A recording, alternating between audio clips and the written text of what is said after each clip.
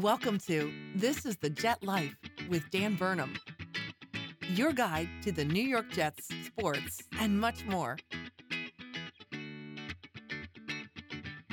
And now, your host, Dan Burnham.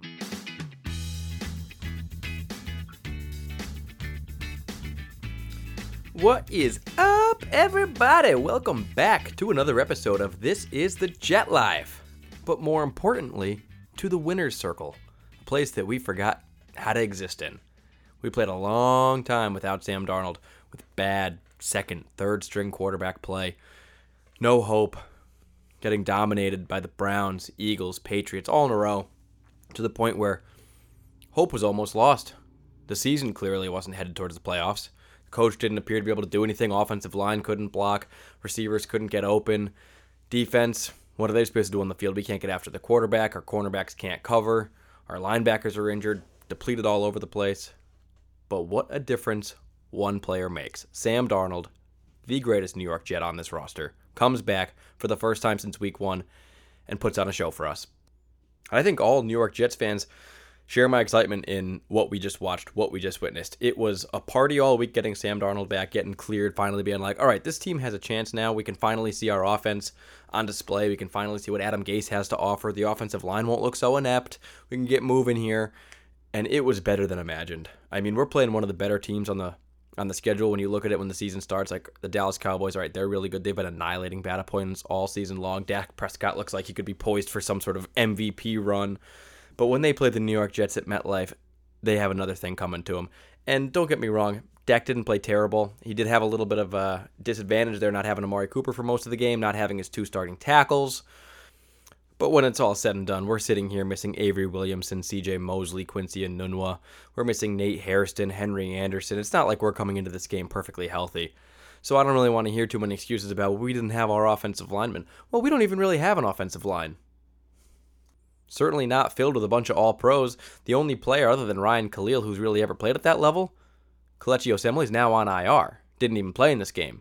So I guess you could say we went into this one a little short-handed as well, but getting Sam Darnold back, it was the difference. And he was absolutely electrifying. He was everything we hoped he'd be and more. He came back. He wasn't rusty. He commanded the offense. He got us on the field. How many times in this game did you see a pre-snap timeout or a pre-snap penalty where Sam Darnold just didn't have the play call right, didn't know what he was doing, couldn't figure out the look, looked like, okay, he's not prepared for this. He wasn't doing that at all. Instead, he was making hot routes, adjustments, and audibles at the line of scrimmage all game long, looking totally comfortable. And he reminded us why it's fun to be a New York Jets fan. Why we came into this season, a lot of us, with hope and expectations. Now, it was derailed early. We easily could have beaten the Buffalo Bills had Sam Darnold been healthy. But it's week one, and things happen. Week two, we didn't have a shot against the Cleveland Browns with what we put out there at quarterback. So they got a win there. Could have been a win. Eagles, same thing. That's a game the New York Jets could have won as they were depleted when we played them, just not as bad as us. The Patriots, that's a tough game no matter what. But when you look at this thing, it's like, yeah, I can see it. And in reality, you know how bad the roster is. What did it look like when Sam Darnold wasn't out there? Did it look like this team had any hope at all? But then Sam Darnold comes back, and it's like, all right, we're playing good teams really well all of a sudden. So what that tells me when I look at it is, if he can bring what was an absolutely abysmal offense and a terrible team, some of the worst showings I've ever seen in New York Jets history, if he can bring that team up to a 24-22 win against the Dallas Cowboys, in not a must-win game for them, but obviously something that they definitely should be able to clean up on Jerry Jones's birthday, mind you. If the Jets can do that, full 180, imagine what he's going to be able to do with an already good roster. Imagine when you have one of those teams that, like, yeah, the starting quarterback goes down, the Carolina Panthers, but they don't really take a step back. You know, the Jaguars, they lose Nick Foles, but they're able to plug in a guy like Gardner Minshew, who may not be the end-all, be-all answer, but he's able to provide a spark right now. Everything doesn't just go to, hell in a handbasket. But the New York Jets roster, when Sam Darnold's not out there, it can't get anything done. And you can blame Adam Gase, you can blame the offensive line, whatever you want to do, but all of those things basically were proved wrong or proved better when Sam Darnold played. So if you're imagining, like, what is this roster going to be like when Joe Douglas gets his fingerprint on it? He builds us an offensive line, he gets us some more weapons on offense, and he secures that defense with cornerbacks and maybe some pass rushers. Because if we draft well, that's not too far away. That's really what the issue is. That's why the Jets don't have depth. That's why the Jets don't have a great roster. When Sam Darnold's not out there, it looks this bad because we weren't hitting on draft picks. When you're forced to pay for players in free agency, you always end up overpaying. It hurts you in the long run, and we end up in a situation like this. But he brings us up to like, okay, we're a competitive team now. Maybe it looks like we could have been going for a playoff run had he been playing healthy all season long. I'm just thinking ahead to next year, to the future, to the year after that, the year after that. Obviously, we get the excitement of watching Sam Darnold for the rest of this season. And at 1-4, playoffs are not out of the picture yet. We are not mathematically eliminated, and we've played most of our hard games. We've got the Patriots coming up next on Monday Night Football. We've already played the Eagles, the Cowboys, the Browns, the Bills once, and the Patriots once, almost twice. You leave a lot of easy games in the middle of this schedule. And even towards the end, some of those teams like the Steelers may not be as good as we thought because they're not going to have Ben Roethlisberger back there. Maybe the Ravens are coming back down to earth a little bit. Maybe that's not, a nightmare game for us. So all of a sudden you say, if we can start stacking some wins together, anything is possible. And the Jets are currently 2 games back from the 6th playoff spot, which is currently held by the Oakland Raiders. We play the Oakland Raiders this year. We play a lot of those teams that are ahead of us this year in the AFC. So if we can keep stacking wins together, start with this one, anything is possible. But then moving on from that, it just looks like if we can make the roster a little bit better, and of course stay healthier than we've been this year, because this has been just injuries from hell for the first 4 or 5 weeks of the season. If we can stay healthy, this is going to be a good roster, and we felt it all along. We knew that we were just a couple good drafts away, a couple good signings, and hitting on some players. But Sam Darnold, he is going to be the answer for us.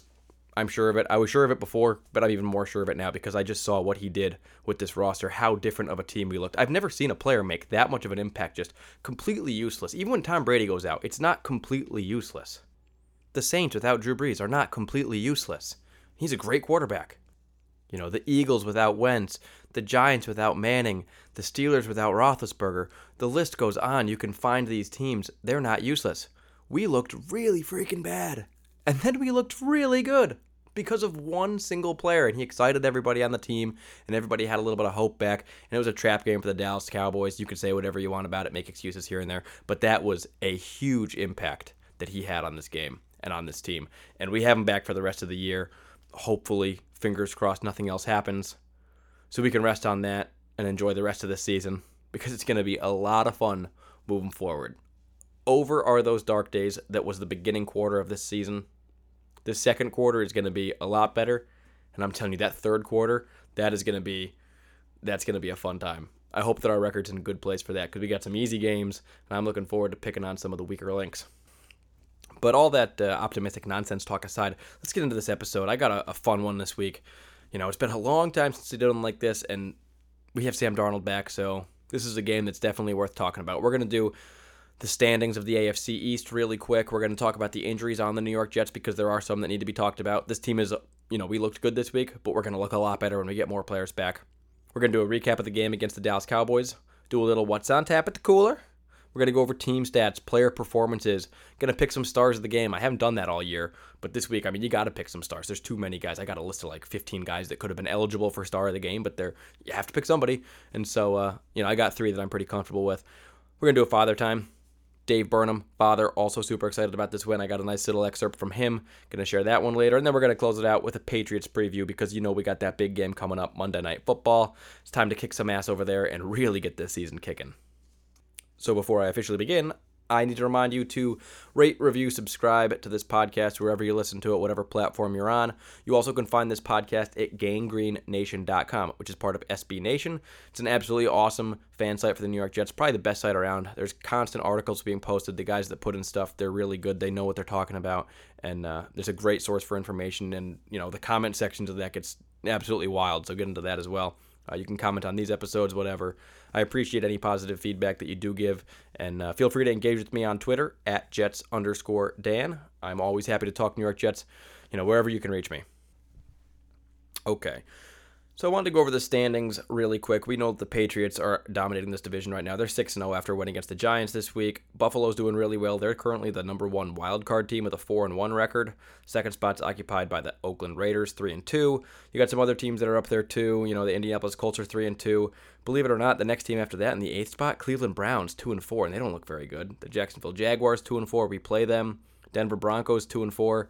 They're on a little bit of a hot streak right now. We'll see what happens this Thursday night against the Kansas City Chiefs. That'll be a tough game that could set them back a little bit. Pittsburgh Steelers are 2-4. They got an injured quarterback. LA Chargers are 2-4, but I'm not really buying into them too much right now. Tennessee Titans are 2-4. That's kind of a messy show over there, too. They're switching quarterbacks right now because they can't get anything going with Marcus Mariota.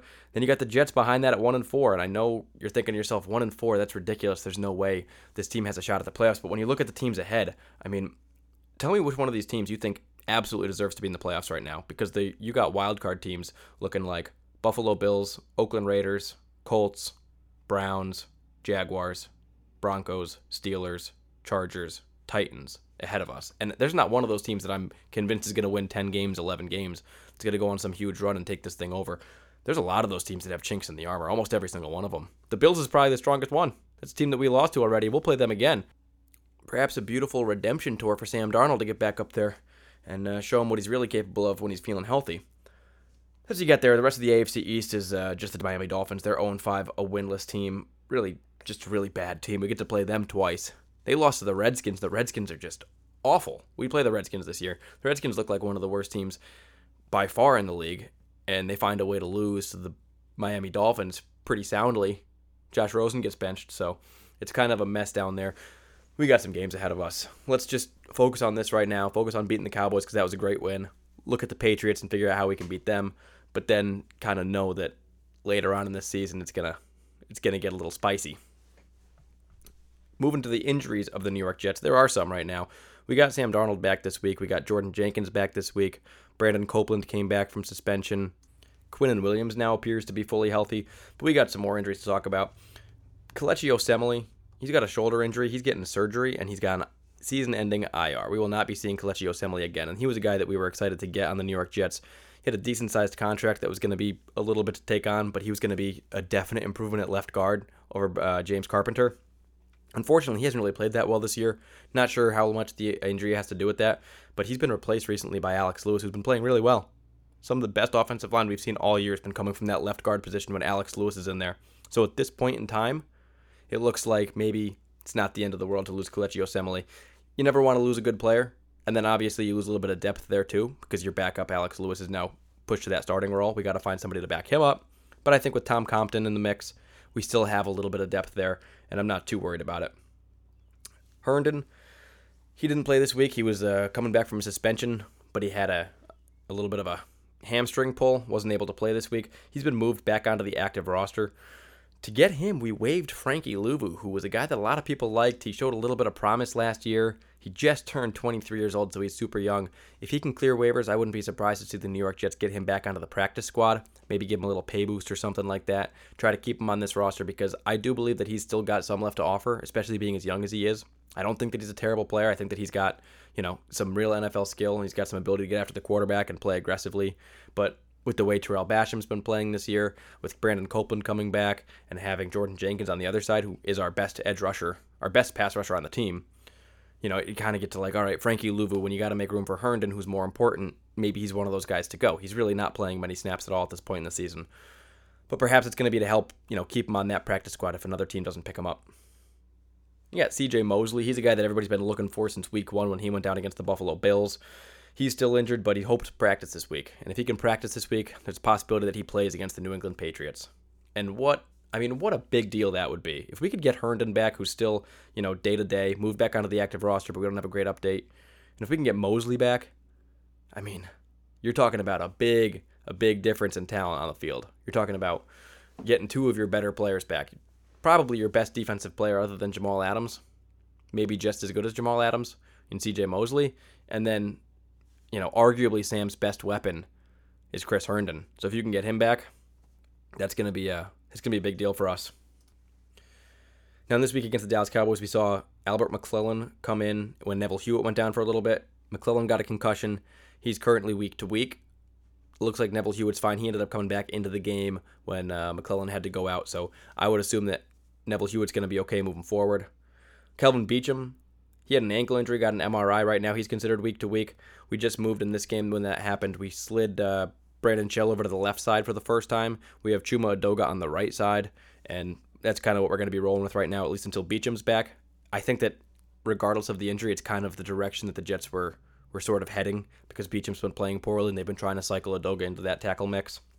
Nate Hairston, hard to find any information on this guy. Nobody talks about him, as if he's not a super important part of this team right now. He appears to be, when he plays, arguably the best outside cornerback we have. Brian Poole's probably playing the best cornerback, but then I've really loved what I've seen from Nate Hairston. Now he's injured, unable to play, and I don't really know why. Consider him week to week right now. Hopefully we can get him back against the Patriots or get some information. Fortunately, people that are getting interviews and opportunities with Adam Gase just aren't asking that question and giving us the information. I think that he's going under the radar a little bit, and he shouldn't be because he was playing really well for us. Henry Anderson, he has a sprained shoulder joint. He's considered week to week probably right now. Not exactly sure what that means. I believe it's called an AC joint. Hopefully that's going to get resolved soon because he's one of our better players, but we really have found some good depth on the defensive line. So as good as Henry Anderson is, it is a position that we can withstand a couple blows. We were able to do it with Quinnen Williams for a little bit with Steve McClendon and Foley playing, but now Quinnen Williams is back. You mix him onto the line with a healthy Leonard Williams. You've got Kyle Phillips who's playing well. Foley Fatukasi had a huge game. And it's not a position that you're like, we got to get desperately our defensive line back. But it would obviously be nice to have Henry Anderson back on the field. And then Trenton Cannon, he's probably week to week as well. He had a foot ankle injury, and he wasn't able to practice at the end of last week. He probably will be slowly worked back in when he's feeling up to it and able to run full speed again.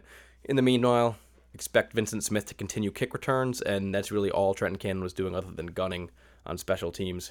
He was gunning and returning kicks. So he's not getting handoffs. He's not involved in the offense one bit. It's hard enough to get Ty Montgomery on the field. Trenton Cannon is, way down there.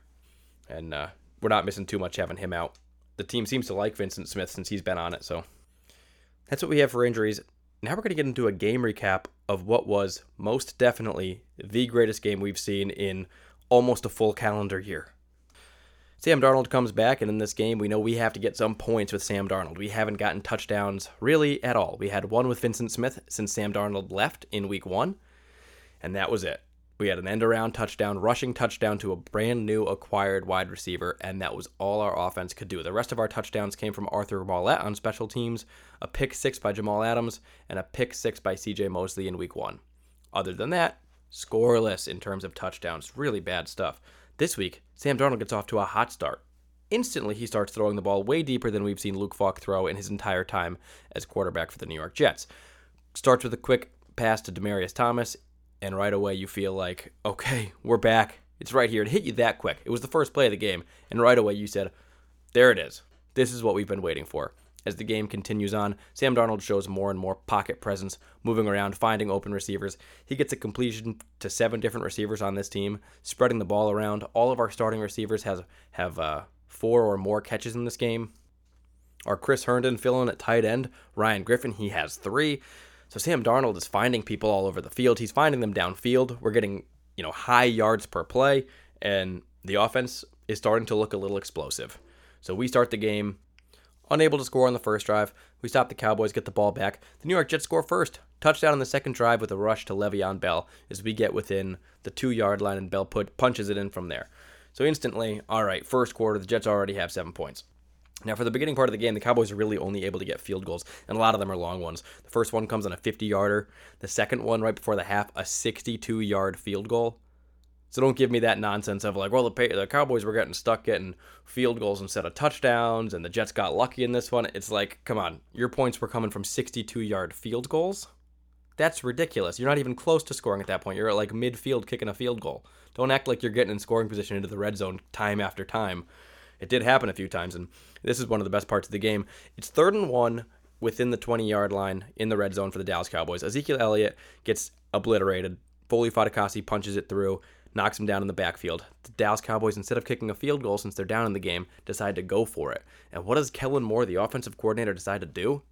A terrible quarterback run to the outside left side for Dak Prescott. This is a super slow to develop play, and Dak Prescott is not going anywhere fast. Quinnen Williams gets over there, topped off with a little Jamal Adams punch, and boom, New York Jets get a 4th down stop at the 8-yard line. Very next play, 92-yard touchdown bomb to Robbie the Sun God Anderson. It was the 2nd longest pass play in New York Jets history. The only longer pass ever, 1985, Wesley Walker, a 96-yard touchdown from Ken O'Brien. Wesley Walker's a great receiver. You got Robbie Anderson getting a 92-yarder on the Dallas Cowboys in Sam Darnold's return right after stopping them on 4th down in the red zone. It was poetic. It was exciting. It was the loudest I've screamed, and honestly, I can't even remember. And most importantly, it gave the Jets a 14-3 lead against the Dallas Cowboys late in the second quarter. Now the Jets stop the Cowboys again, get the ball back, and under 2 minutes, lead a drive all the way down the field on this Dallas Cowboys defense, passing it to none other than Ryan Griffin for 2 key plays, one being the final knock it in there touchdown. With 27 seconds left in the first half, the New York Jets led this game 21-3, and it was looking as good as it's ever looked for this team. Dallas Cowboys end up getting that 62-yard field goal right before the half, so they make it a 21-6 game. Still, we're feeling really good, but you never like to give up points before the half. That was kind of a bummer. Later in the third quarter, Cowboys get another field goal. This was a shorter one. They finally they made it close again inside the red zone and decided this time, let's not go for it. Let's get the points like we should have the first time. Then all of a sudden, the Cowboys get a little bit of life. It seems like in the second half, they start using Ezekiel Elliott more, and he looks pissed off. He's hitting the hole harder than he was in the first half, and he's getting big-time yardage play after play, 5 yards, 6 yards. And remind you, this is a 7th-ranked defense against the rush in the NFL so far this season. We've been giving up like 83 rushing yards a game.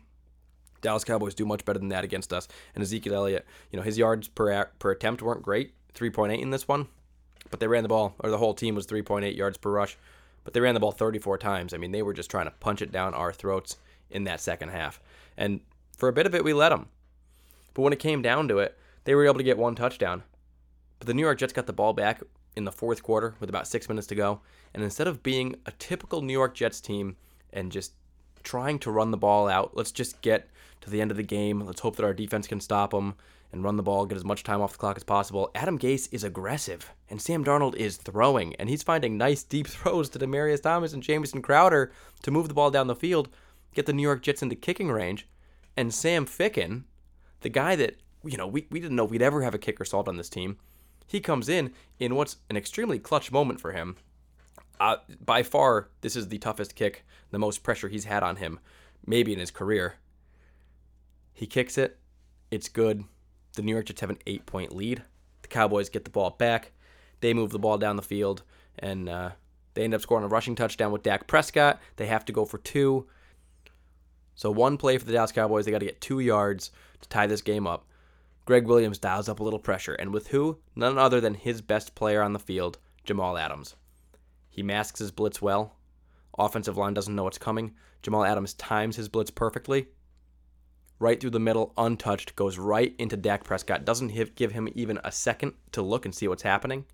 He gets hit right in the chest just as he lets the ball go.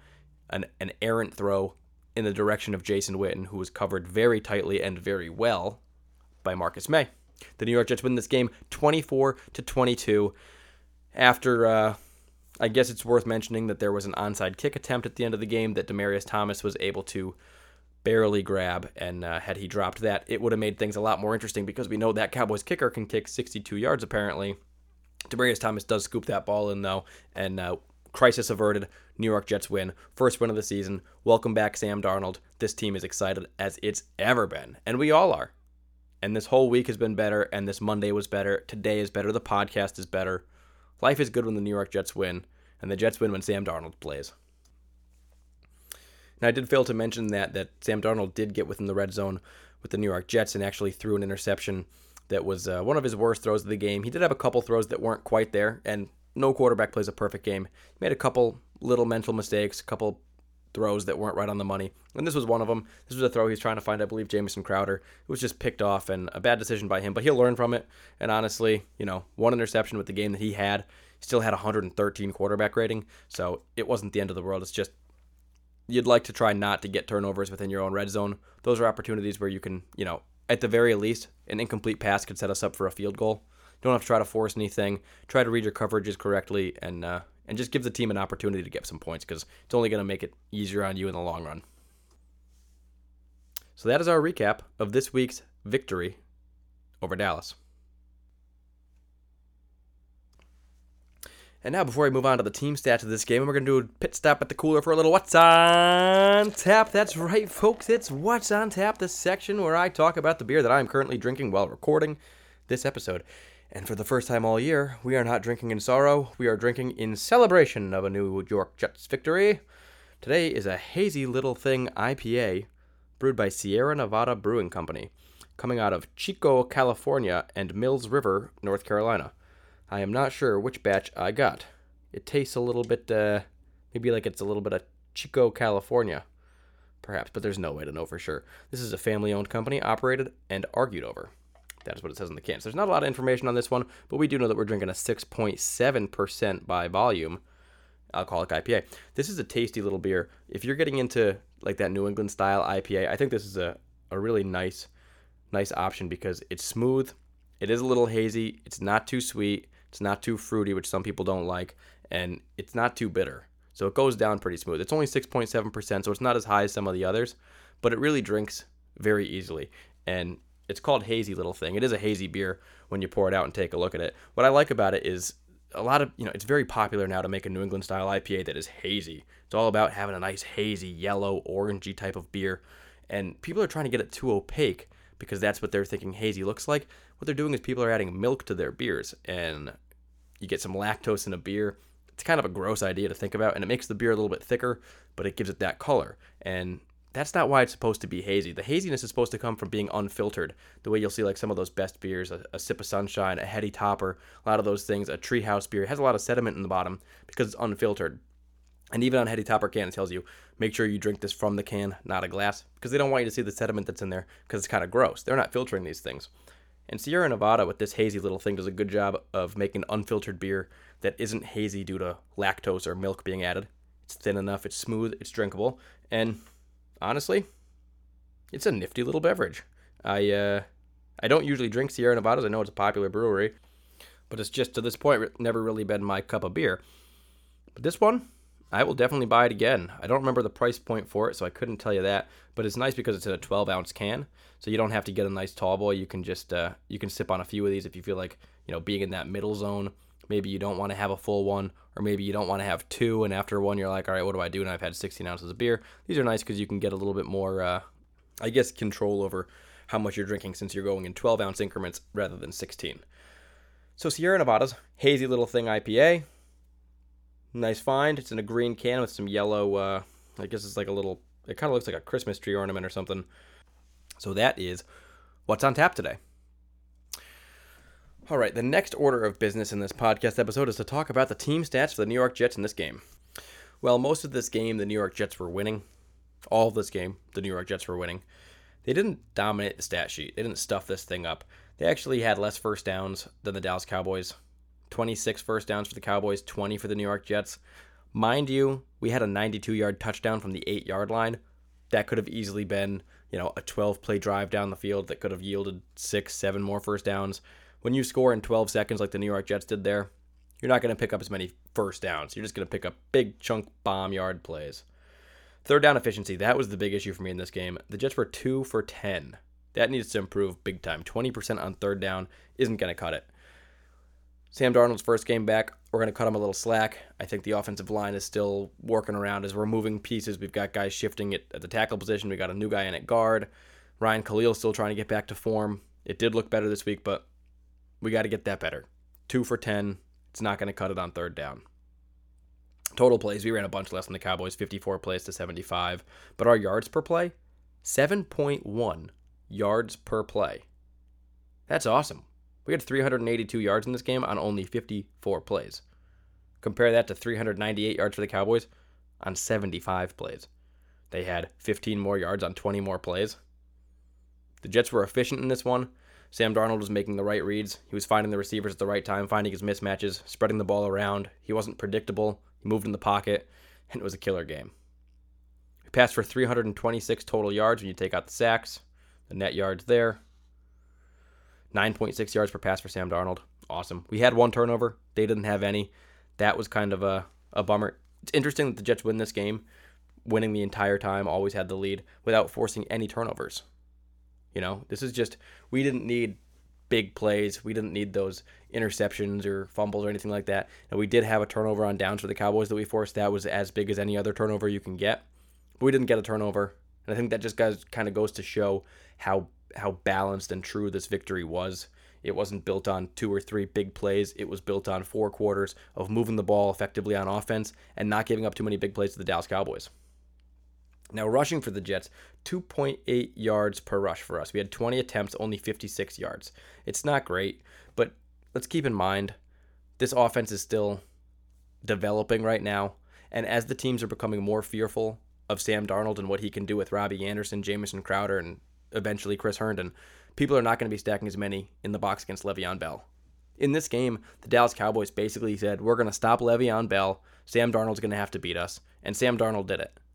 Le'Veon Bell didn't have a great day, as he hasn't for most of this stretch where people aren't believing in our passing game.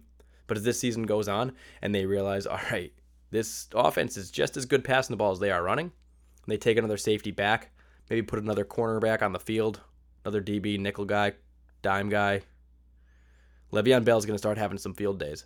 His day is coming. If he stays healthy and stays on the field, his day is coming, don't you worry. But on this one, not super efficient.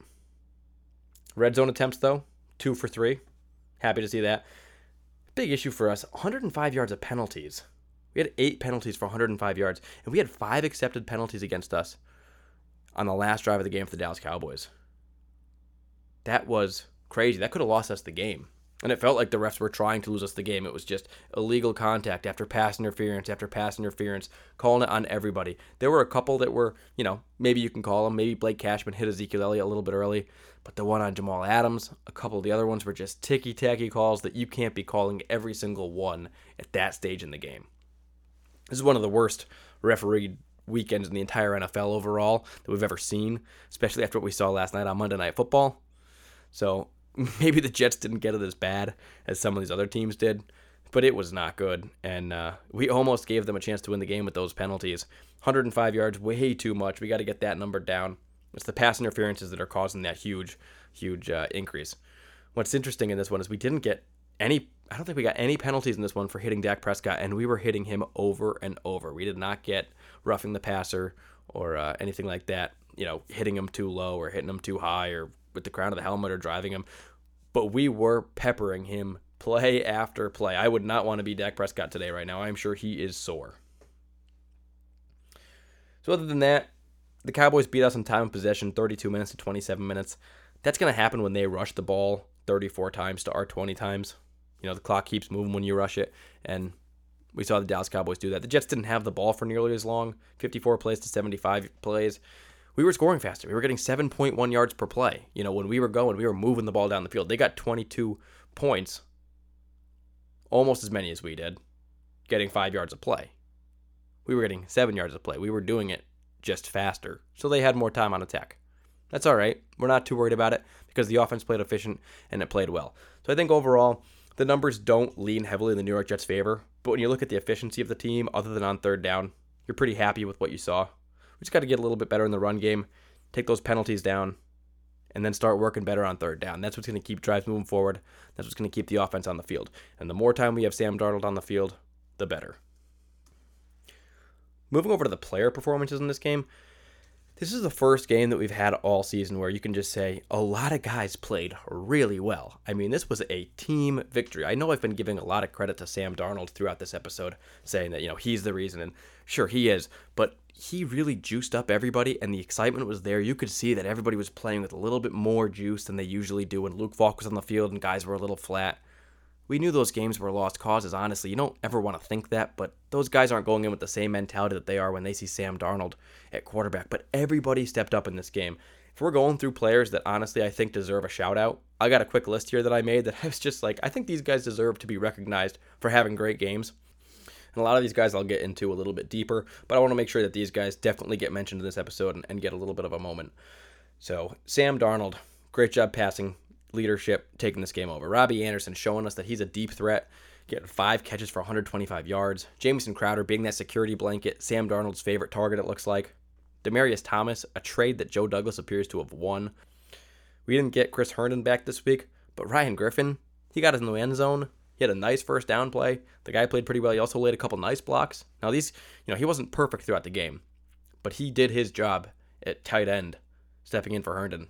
Happy to have him there. Le'Veon Bell getting that touchdown back in the end zone when we needed him to. Chuma Adoga, he didn't have a great game and he made some mistakes, but he's still young. He's a rookie. He's playing on that right side. And DeMarcus Lawrence had a really bad game considering he's like their best defensive player other than the linebackers.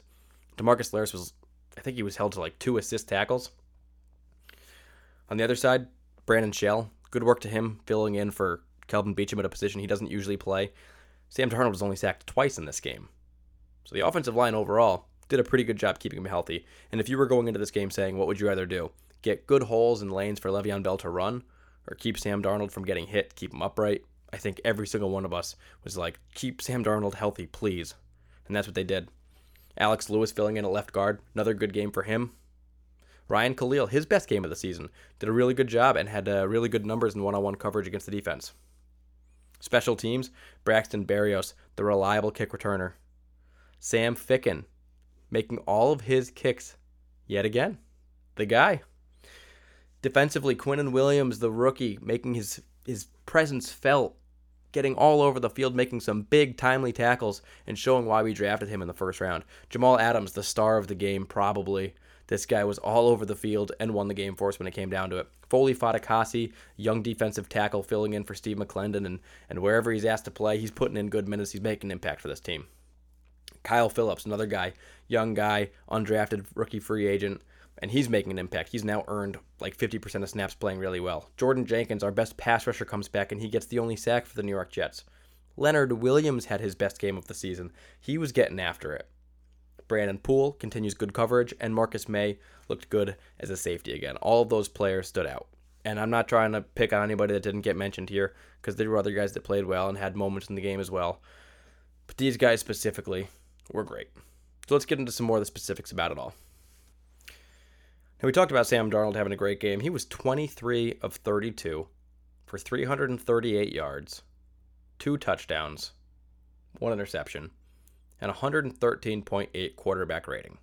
This is one of the best games he's ever played, and if you took that 1 interception away, it was near flawless.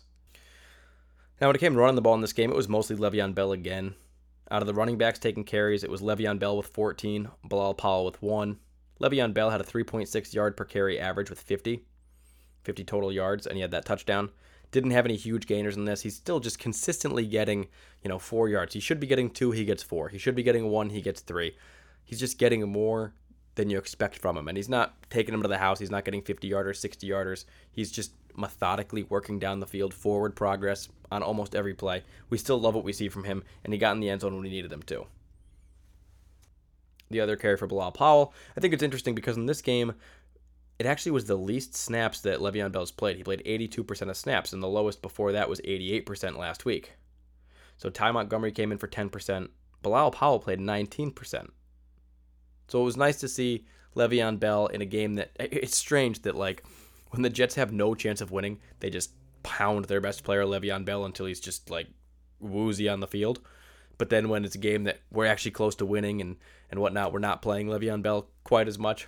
A little bit interesting, but, if we can get out with a win and spell Le'Veon Bell any minutes, I think it's worth it. Save him, get him a little bit more rested, a little bit more tread on the tires for the following week. And this one coming up against the Patriots, we want him to be feeling good.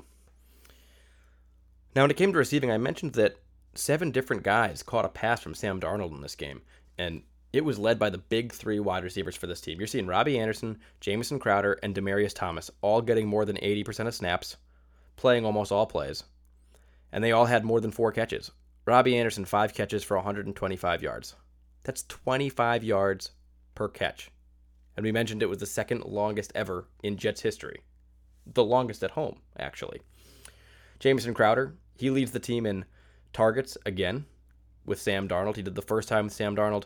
This is the second game he's played with him. Leads the team in targets with 9. He had 6 catches for 98 yards. It was a lot better than the 14 catches for 99 yards that he had in game 1. Way more efficient. He had a nice 30-yarder in this game. Demaryius Thomas, the old man pickup by Joe Douglas when Quincy Nuno went down. He had 4 catches in this game for 62 yards. His long was a 33. That's a pretty good game for him, considering he's your third receiver, and we didn't know if we were going to be getting really anything out of him.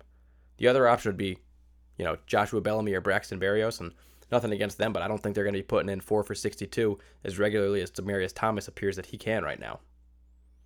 Now, Ryan Griffin, we talked about him. He had a touchdown.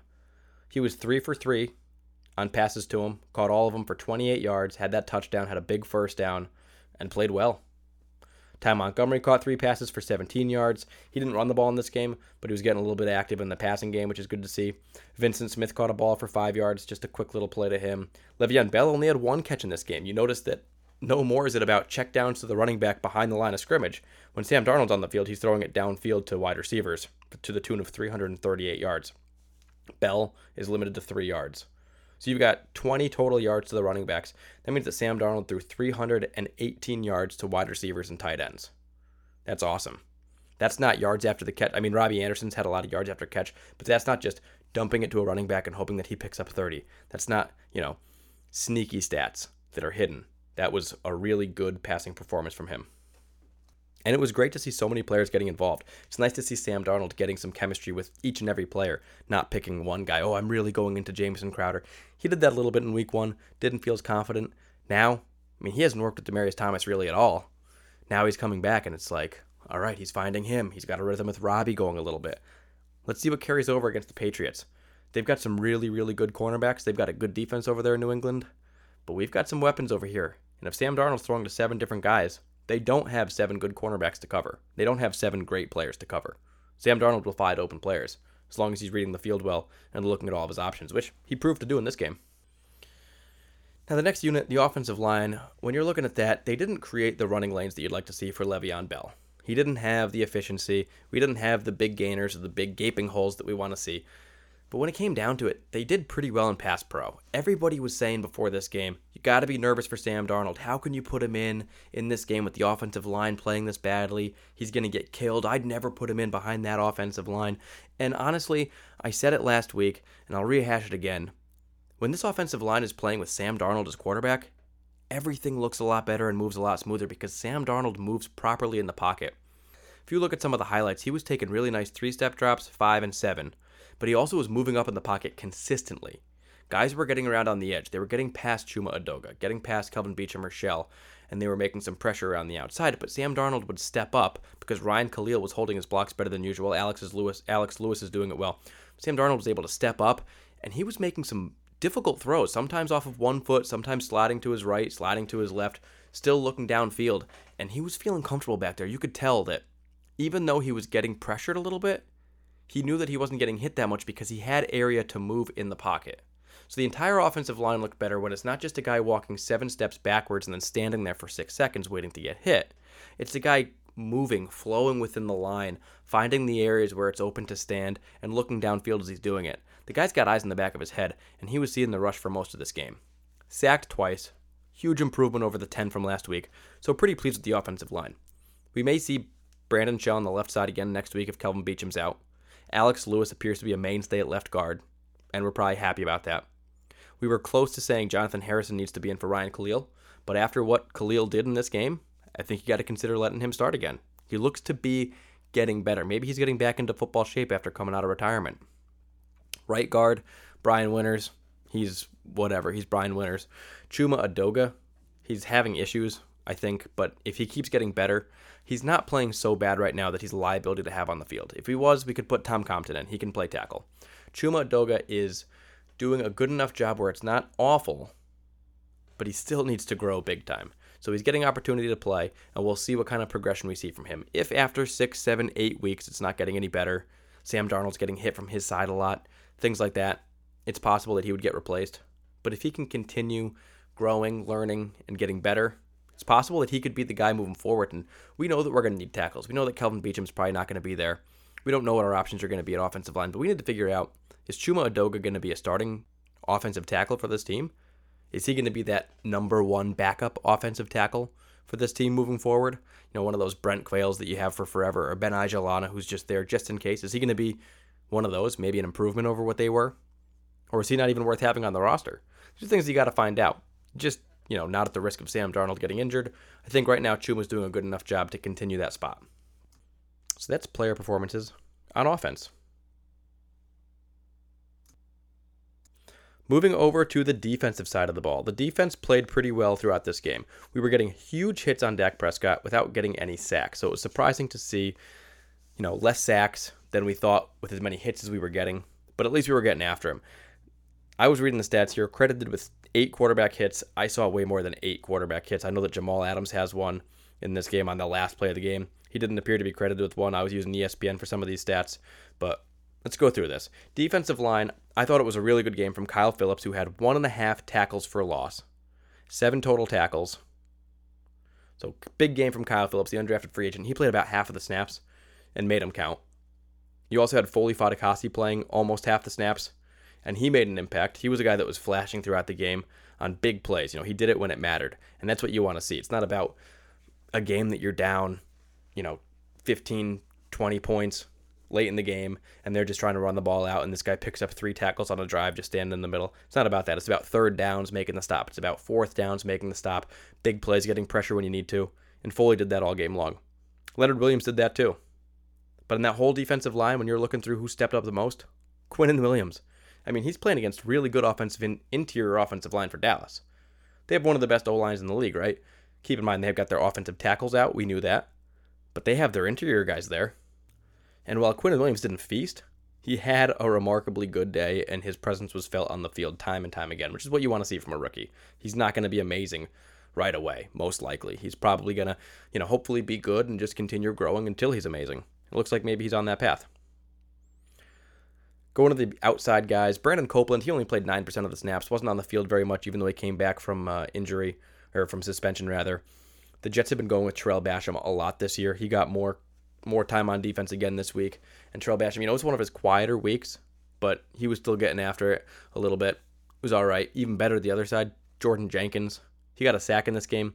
He had 3 quarterback hits, which led the team. Jordan Jenkins is the best New York Jets pass rusher. It's time for us to acknowledge him as that. Right now, he leads the team in sacks, and he missed 2.5 games. He only played 2.5 games so far this year, and he leads the team in sacks. What does that tell you? He's a guy that consistently is leading the team in sacks. Now, he's not a 15, 16 sack guy, most likely, no. But 10, I think it's possible for him. When his contract is up, I think it's worth extending him for sure. I know Joe Douglas is a little bit new here, but I think he's going to start seeing Jordan Jenkins be that guy that's consistently getting after the quarterback. He's going to realize how important he is to this team, setting the edge as well.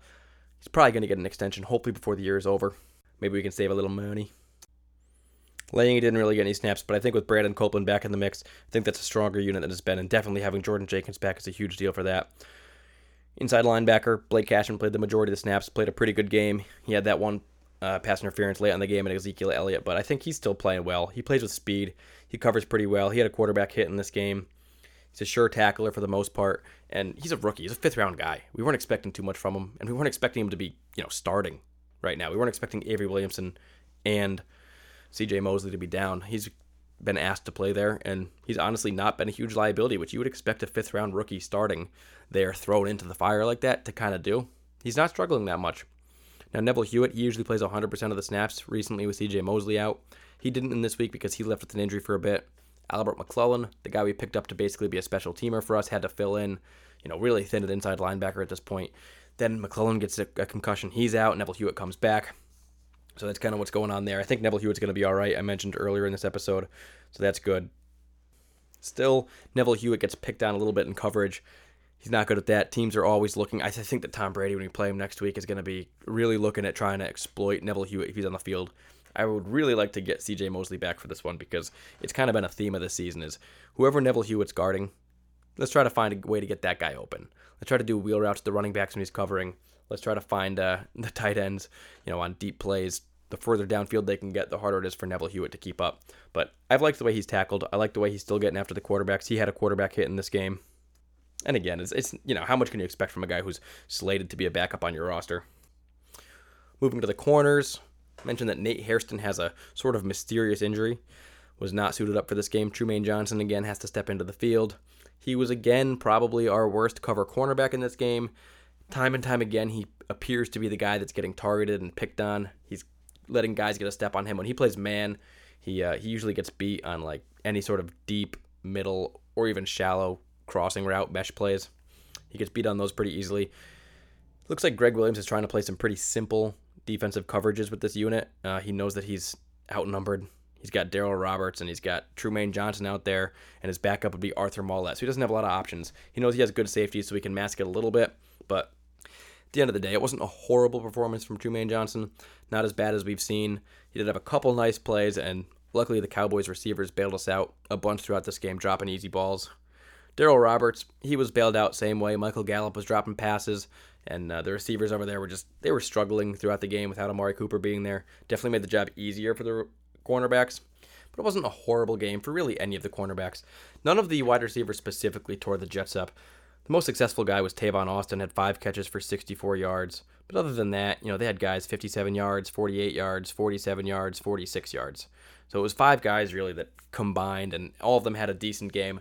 Not one really went off. It was just a mixture. Everybody played okay. Brian Poole played okay as well. At the end of the whole thing, we played Dak Prescott pretty well. We slowed down all the hype that was around him and showed the world that not only is he not worth $40 million, but as Greeny said on ESPN, Sam Darnold is a better quarterback. So then you want to talk about the safeties, and Marcus May and Jamal Adams are back and better than ever right now. They clearly played with more energy in this game than they've played with all year. Jamal Adams has been fired up all season, but he was on fire in this game. He was probably the best player on defense, led the team in tackles, had that game-winning play. He had some really nice reads. He was getting after the players on 4th down. He made a stop. He was cleaning up on everything, wherever the play was going. If it was a key play in this game, Jamal Adams was right there on the tackle over and over again. He was blitzing well. He was putting pressure on Dak Prescott. He was forcing the throws. He was, he's not credited with any quarterback hits in this game, but I think he had more than one. He was getting back there frequently. And it was just a really nice game from him. He's shown there's no question he should be a Pro Bowl safety in this NFL again. Easily one of the best at his position in the entire NFL. Makes big plays when he has to. That play at the end of the game, and that was like Troy Polamalu-esque. Just perfect timing, blitz right up the middle to just seal the game. Wow, when it matters most, he just harnesses it all and wins the thing. I mean, that play happened so fast, you can't give too much credit to too many players on that play. It was Marcus May bracketing Jason Witten, playing good coverage on him, and it was Jamal Adams getting up the middle. Now, the defensive linemen, a couple of them, they had blocks making the lane for Jamal Adams, but Jamal Adams actually got through the hole before some of the linemen were even engaged with the offensive linemen. If you would believe that. He was that quick moving there. And Dak Prescott didn't have a second to throw. And honestly, after being down in the dumps for the first few weeks of the season, I think Jamal Adams has to be feeling pretty good about this game. Marcus May, we saw a great game from him too. He's playing really good in coverage. He's making a couple really nice plays. He's getting there. He's getting hits. And he's a reliable guy. You remember when we didn't have Marcus May? Take you back really quick to when Darryl Roberts was playing safety and before Marcus May was drafted, how frequently the New York Jets were getting burned on deep plays. How the game plan going against the Jets was, well, you can throw deep. Well, we don't have great cornerbacks, and you can beat Trumaine Johnson deep, and you can beat Darryl Roberts deep. But when Marcus May plays the type of coverage that he does in center field, it's really hard to do that, because as you throw the ball up, Marcus May gets there, and he's shown that time and time again this year. Almost had a pick earlier this season on the same sort of play. He's a very good player. He's playing well in coverage. I've said all year that I don't think he's tackling quite as well as he was before the injury, and maybe that's true, but I think I wasn't giving enough credit to exactly the impact he has on this defense, exactly how much he helps us out. We have we don't have a pass rush really going right now. I know this game we had a ton of hits on Dak Prescott, but we're not getting a lot of sacks. We're not getting after the quarterback all that frequently, aside from this game. We know that we don't have good cornerbacks, so why aren't we getting dominated by big plays time and time again? If he's got time to throw back there, any quarterback that we play against, and we've got Trumaine Johnson in coverage, who basically can't cover anybody all season long, who's that credit to? It goes to those safeties who are doing the extra work, and Marcus May gets hidden stats as he's covering over and finding guys shading towards the side. Quarterbacks know. They look at the film and they see that he's frequently in the right position and he's there to make the play, and it may look like a guy's open on the side, but if that ball takes 4 or 5 seconds in the air to get there, Marcus May's closing in just as quick. So you got to be careful for him. Really happy with Marcus May and what he's doing. So happy that he's back healthy on the field this year. It appears that the injuries are truly behind him. He's played 100% of snaps in every game this year, and he's as healthy as he's ever been. So before I close it out, just going to go to special teams really quick. The big deal in this one is Sam Ficken. We didn't have a kicker. It was a huge deal. We were going through guys like crazy. Kerry Vedvik didn't work out. It was a mess, and we didn't know if we were ever going to find a guy who could kick in a good game for us.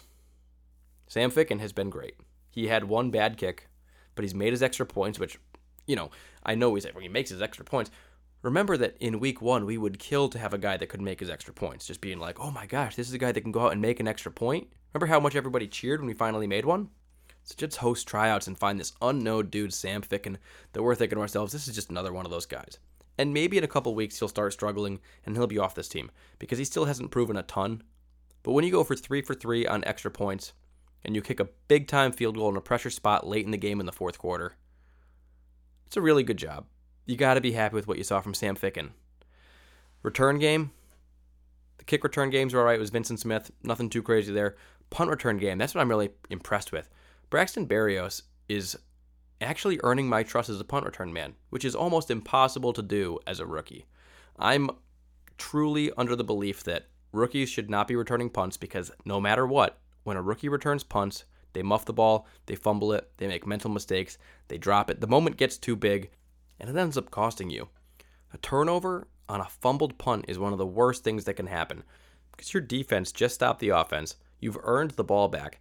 The ball's getting booted through the air 50 yards in the wrong direction, and now you're dropping it, they're picking it up, and they're 50 yards closer from wherever they were to scoring a touchdown or at least getting points. It's terrible and ruins games. Braxton Berrios has been an outlier. He's a rookie that's proven he can do the job. It's not too big for him. And he had a couple nice returns in this game too. 11-yarder, a 12-yarder. I always think if you can get an 8 to 9 yard average on a return for when you return them and don't fair catch them, that's pretty solid, and I'll take that any day. It's just gained yardage. You don't have to take them to the house like Andre Roberts was explosive and fun to watch last year. But you don't have to do that to be a good return man. You have to catch the ball cleanly. You have to move upfield. You can't be one of these JoJo Natson who tries to run backwards first, and then you end up losing 12 yards on a punt return. It's like, what? That's not helpful at all. You got to know where to catch the ball, catch it cleanly, and move forward when you catch it. As many yards as you can get, as many yards as the special teams is giving you. And that's what Braxton Berrios has done. It's only been 5 games. There's still opportunity for things to happen. But in reality, going into this thing, I trust him. I don't know if I would have trusted Greg Dortch this much. There's a very good chance that if he played, he would have made a mistake. You remember Trenton Cannon getting back there, kick returns, punt returns. They were fumble returns. I mean, that guy couldn't do anything rookie year, preseason, and in the season. So, very happy with what I'm seeing from Braxton Berrios. I trust that guy. Glad to have him as our punt returner. Last guy, Locke Edwards. Nothing too crazy to write home about. He didn't get blocked, didn't have any shanks. Nothing too beautiful in this game. He had one inside the 20 that was all right. Could have kicked it a little deeper, but it was a solid game from an average punter. So that is our player performances of the game. So now really quick, I just want to hand out a couple awards, the stars of the game from offense, defense, and special teams. I think offense, there's nobody else to give it to other than Sam Darnold. He played great, 113 quarterback rating, didn't show any signs of rust, got on a chemistry rhythm with these guys right away, moved in the pocket, and basically masked all of the things that we'd seen go wrong with the coaching, with the game plan, with the offensive line, the receivers, everything, you name it. He made it all look better. Sam Darnold's the offensive player of the game. Defensively, when a guy like Jamal Adams comes on the field, wins the game for you like that, and is all over it on the crucial plays, the third downs and the fourth downs, making stops, he deserves player of the game. Jamal Adams gets it in this one. And the star of the game for special teams is that guy we just talked about, Sam Ficken. Because we didn't think we had a guy that could do this. We weren't sure if we'd find one. And it looks like, at least so far, we have. And he didn't cost us in this game. He helped us. He did a good job, and the Jets won this game by 2 points. Had he missed that field goal, it could have been a loss. So good job, Sam Ficken. Happy to have him back there kicking. Okay, so the next order of business. I know, everybody wants to know, what did Dave Burnham think about this game? Well, I'll tell you, because this week we got a father time. My dad, David Burnham, every week gives us a little taste of what he's thinking about what happened, and obviously after a huge New York Jets win over Dallas, it's probably going to be pretty darn good. So let's see what Dave Burnham says. Here we go. By David Burnham. The Jets played a physical game against the Cowboys. What fun now my voice is finally back. This is the first complimentary football that the Jets have played all season. Everybody pulled their weight. Ficker the kicker made all of his extra points and a critical field goal in the second half. Rookie Braxton Berrios flashed, and no major mistakes. And thankfully, Demaryius Thomas didn't lose that onside kick at the end of the game. Talking about the defense, they played strong across the board. The list is way too long to go through because everybody contributed. But a side note, rookie Quinnen Williams handled All-Pro Zach Martin extremely well. Looking at the offense, Sam is back and better than ever. Spread the ball around. Even Ryan Griffin scored a touchdown. The Cowboys came out to stop Bell. Big mistake. The highlight, it's new life. Looking at the O-line, Lewis looks like an upgrade to Osemele, who's now on IR, a possible depth issue down the road. But both tackles played out of position. Chuma Adoga played right tackle. Keep in mind he was a natural left all 4 years at USC, and Braden Shell played left tackle. He's always been a right tackle. and they kept DeMarcus Lawrence to 2 assisted tackles. That's it. Robert Quinn had 2 sacks, but that was it for the Cowboys. Remember 10 from Philadelphia? If the Jets line can continue to look as they did against Dallas, Sam and the receivers will prosper, and that will open up Bell and Robbie deep. Look out. Looking ahead, Bill Belichick will be spending a few extra hours at the office this week. The Pats are in for a dogfight at MetLife Stadium, and the Dallas Cowboys are in the trainer's room right after a whooping. Think about Tom Brady taking all those hits Dak Prescott just took. 3-point game on Monday night. Go Jets. What? End excerpt. 3-point game on Monday night. Dad Burnham is getting super excited for this one. And you know what? I can't blame him. He's absolutely spot on with all this stuff. Again, optimistic from Dave Burnham. I am loving what I'm hearing. He's talking about all the big things. He's talking about what the defense did, a long list of guys. He's talking about the offensive line, players filling in for each other, playing good. He's talking about the weapons, complementary football, everybody getting involved. Special teams going well. When you look at how the Jets played against the Cowboys, you got to think to yourself, if they play a team like the Patriots, they can do a little damage. And he's right. Bill Belichick spending a few extra hours at the office this week. I love that. Definitely is.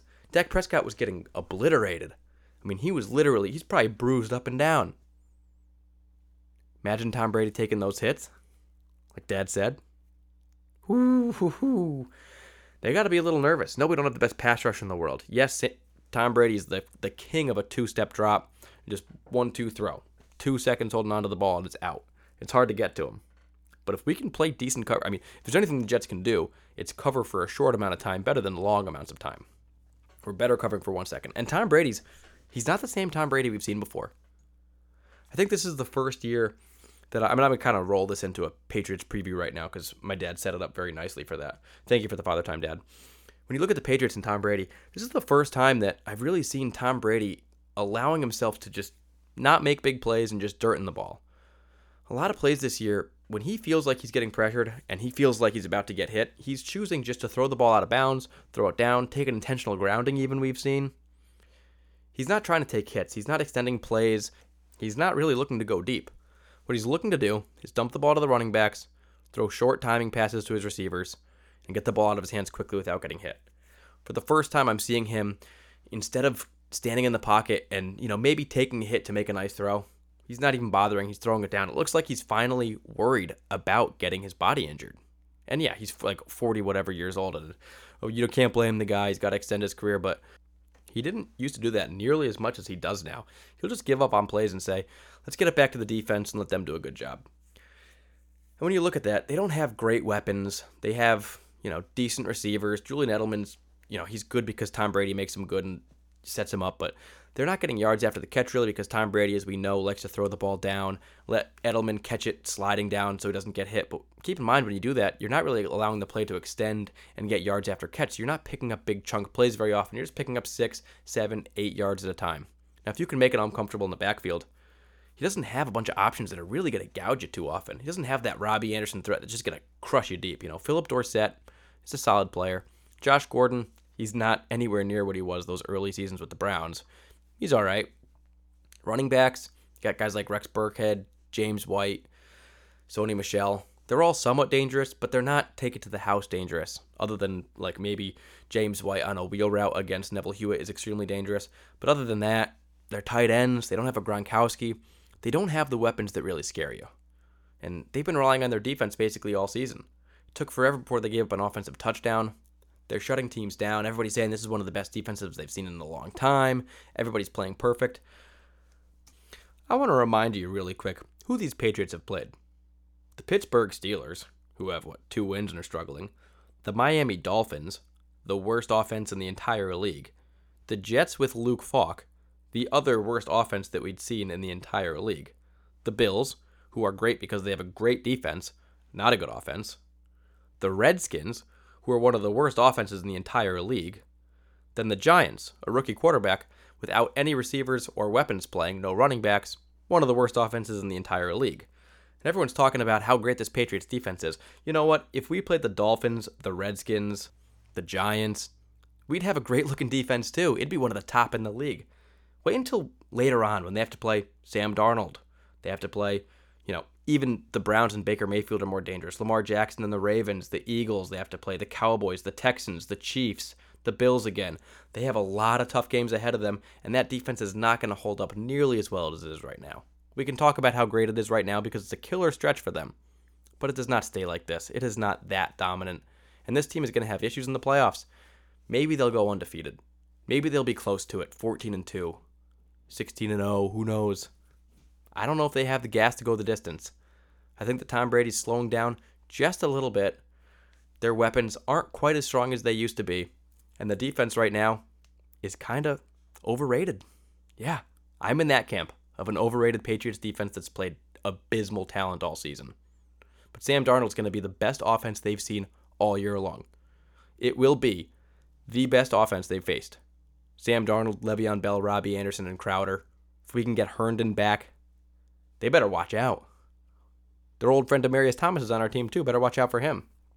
I think the Jets can win this game. I think it's possible. And if they do, then we're going to be talking about a possible playoff run because then you're looking at like Jaguars, Redskins, Dolphins type games coming up. Very winnable stuff where you can go on a streak. If you can beat the Patriots, they are the hardest team we play for the rest of this season. Hands down. And it's not going to be easy, but this is our home game. This is the one at MetLife. And it sucks because it's Monday Night Football. We always play bad on Monday Night Football. Primetime games just suck. They always do. But if there's a way, if we can harness one and beat the Patriots in this game, it's going to do wonders for this team's confidence, for the fans' confidence, for our whole season moving forward, for the outlook of what we've got, for the coaching staff outlook, for everything. And it's not that far away because we have enough weapons now, and Sam Darnold will find them all.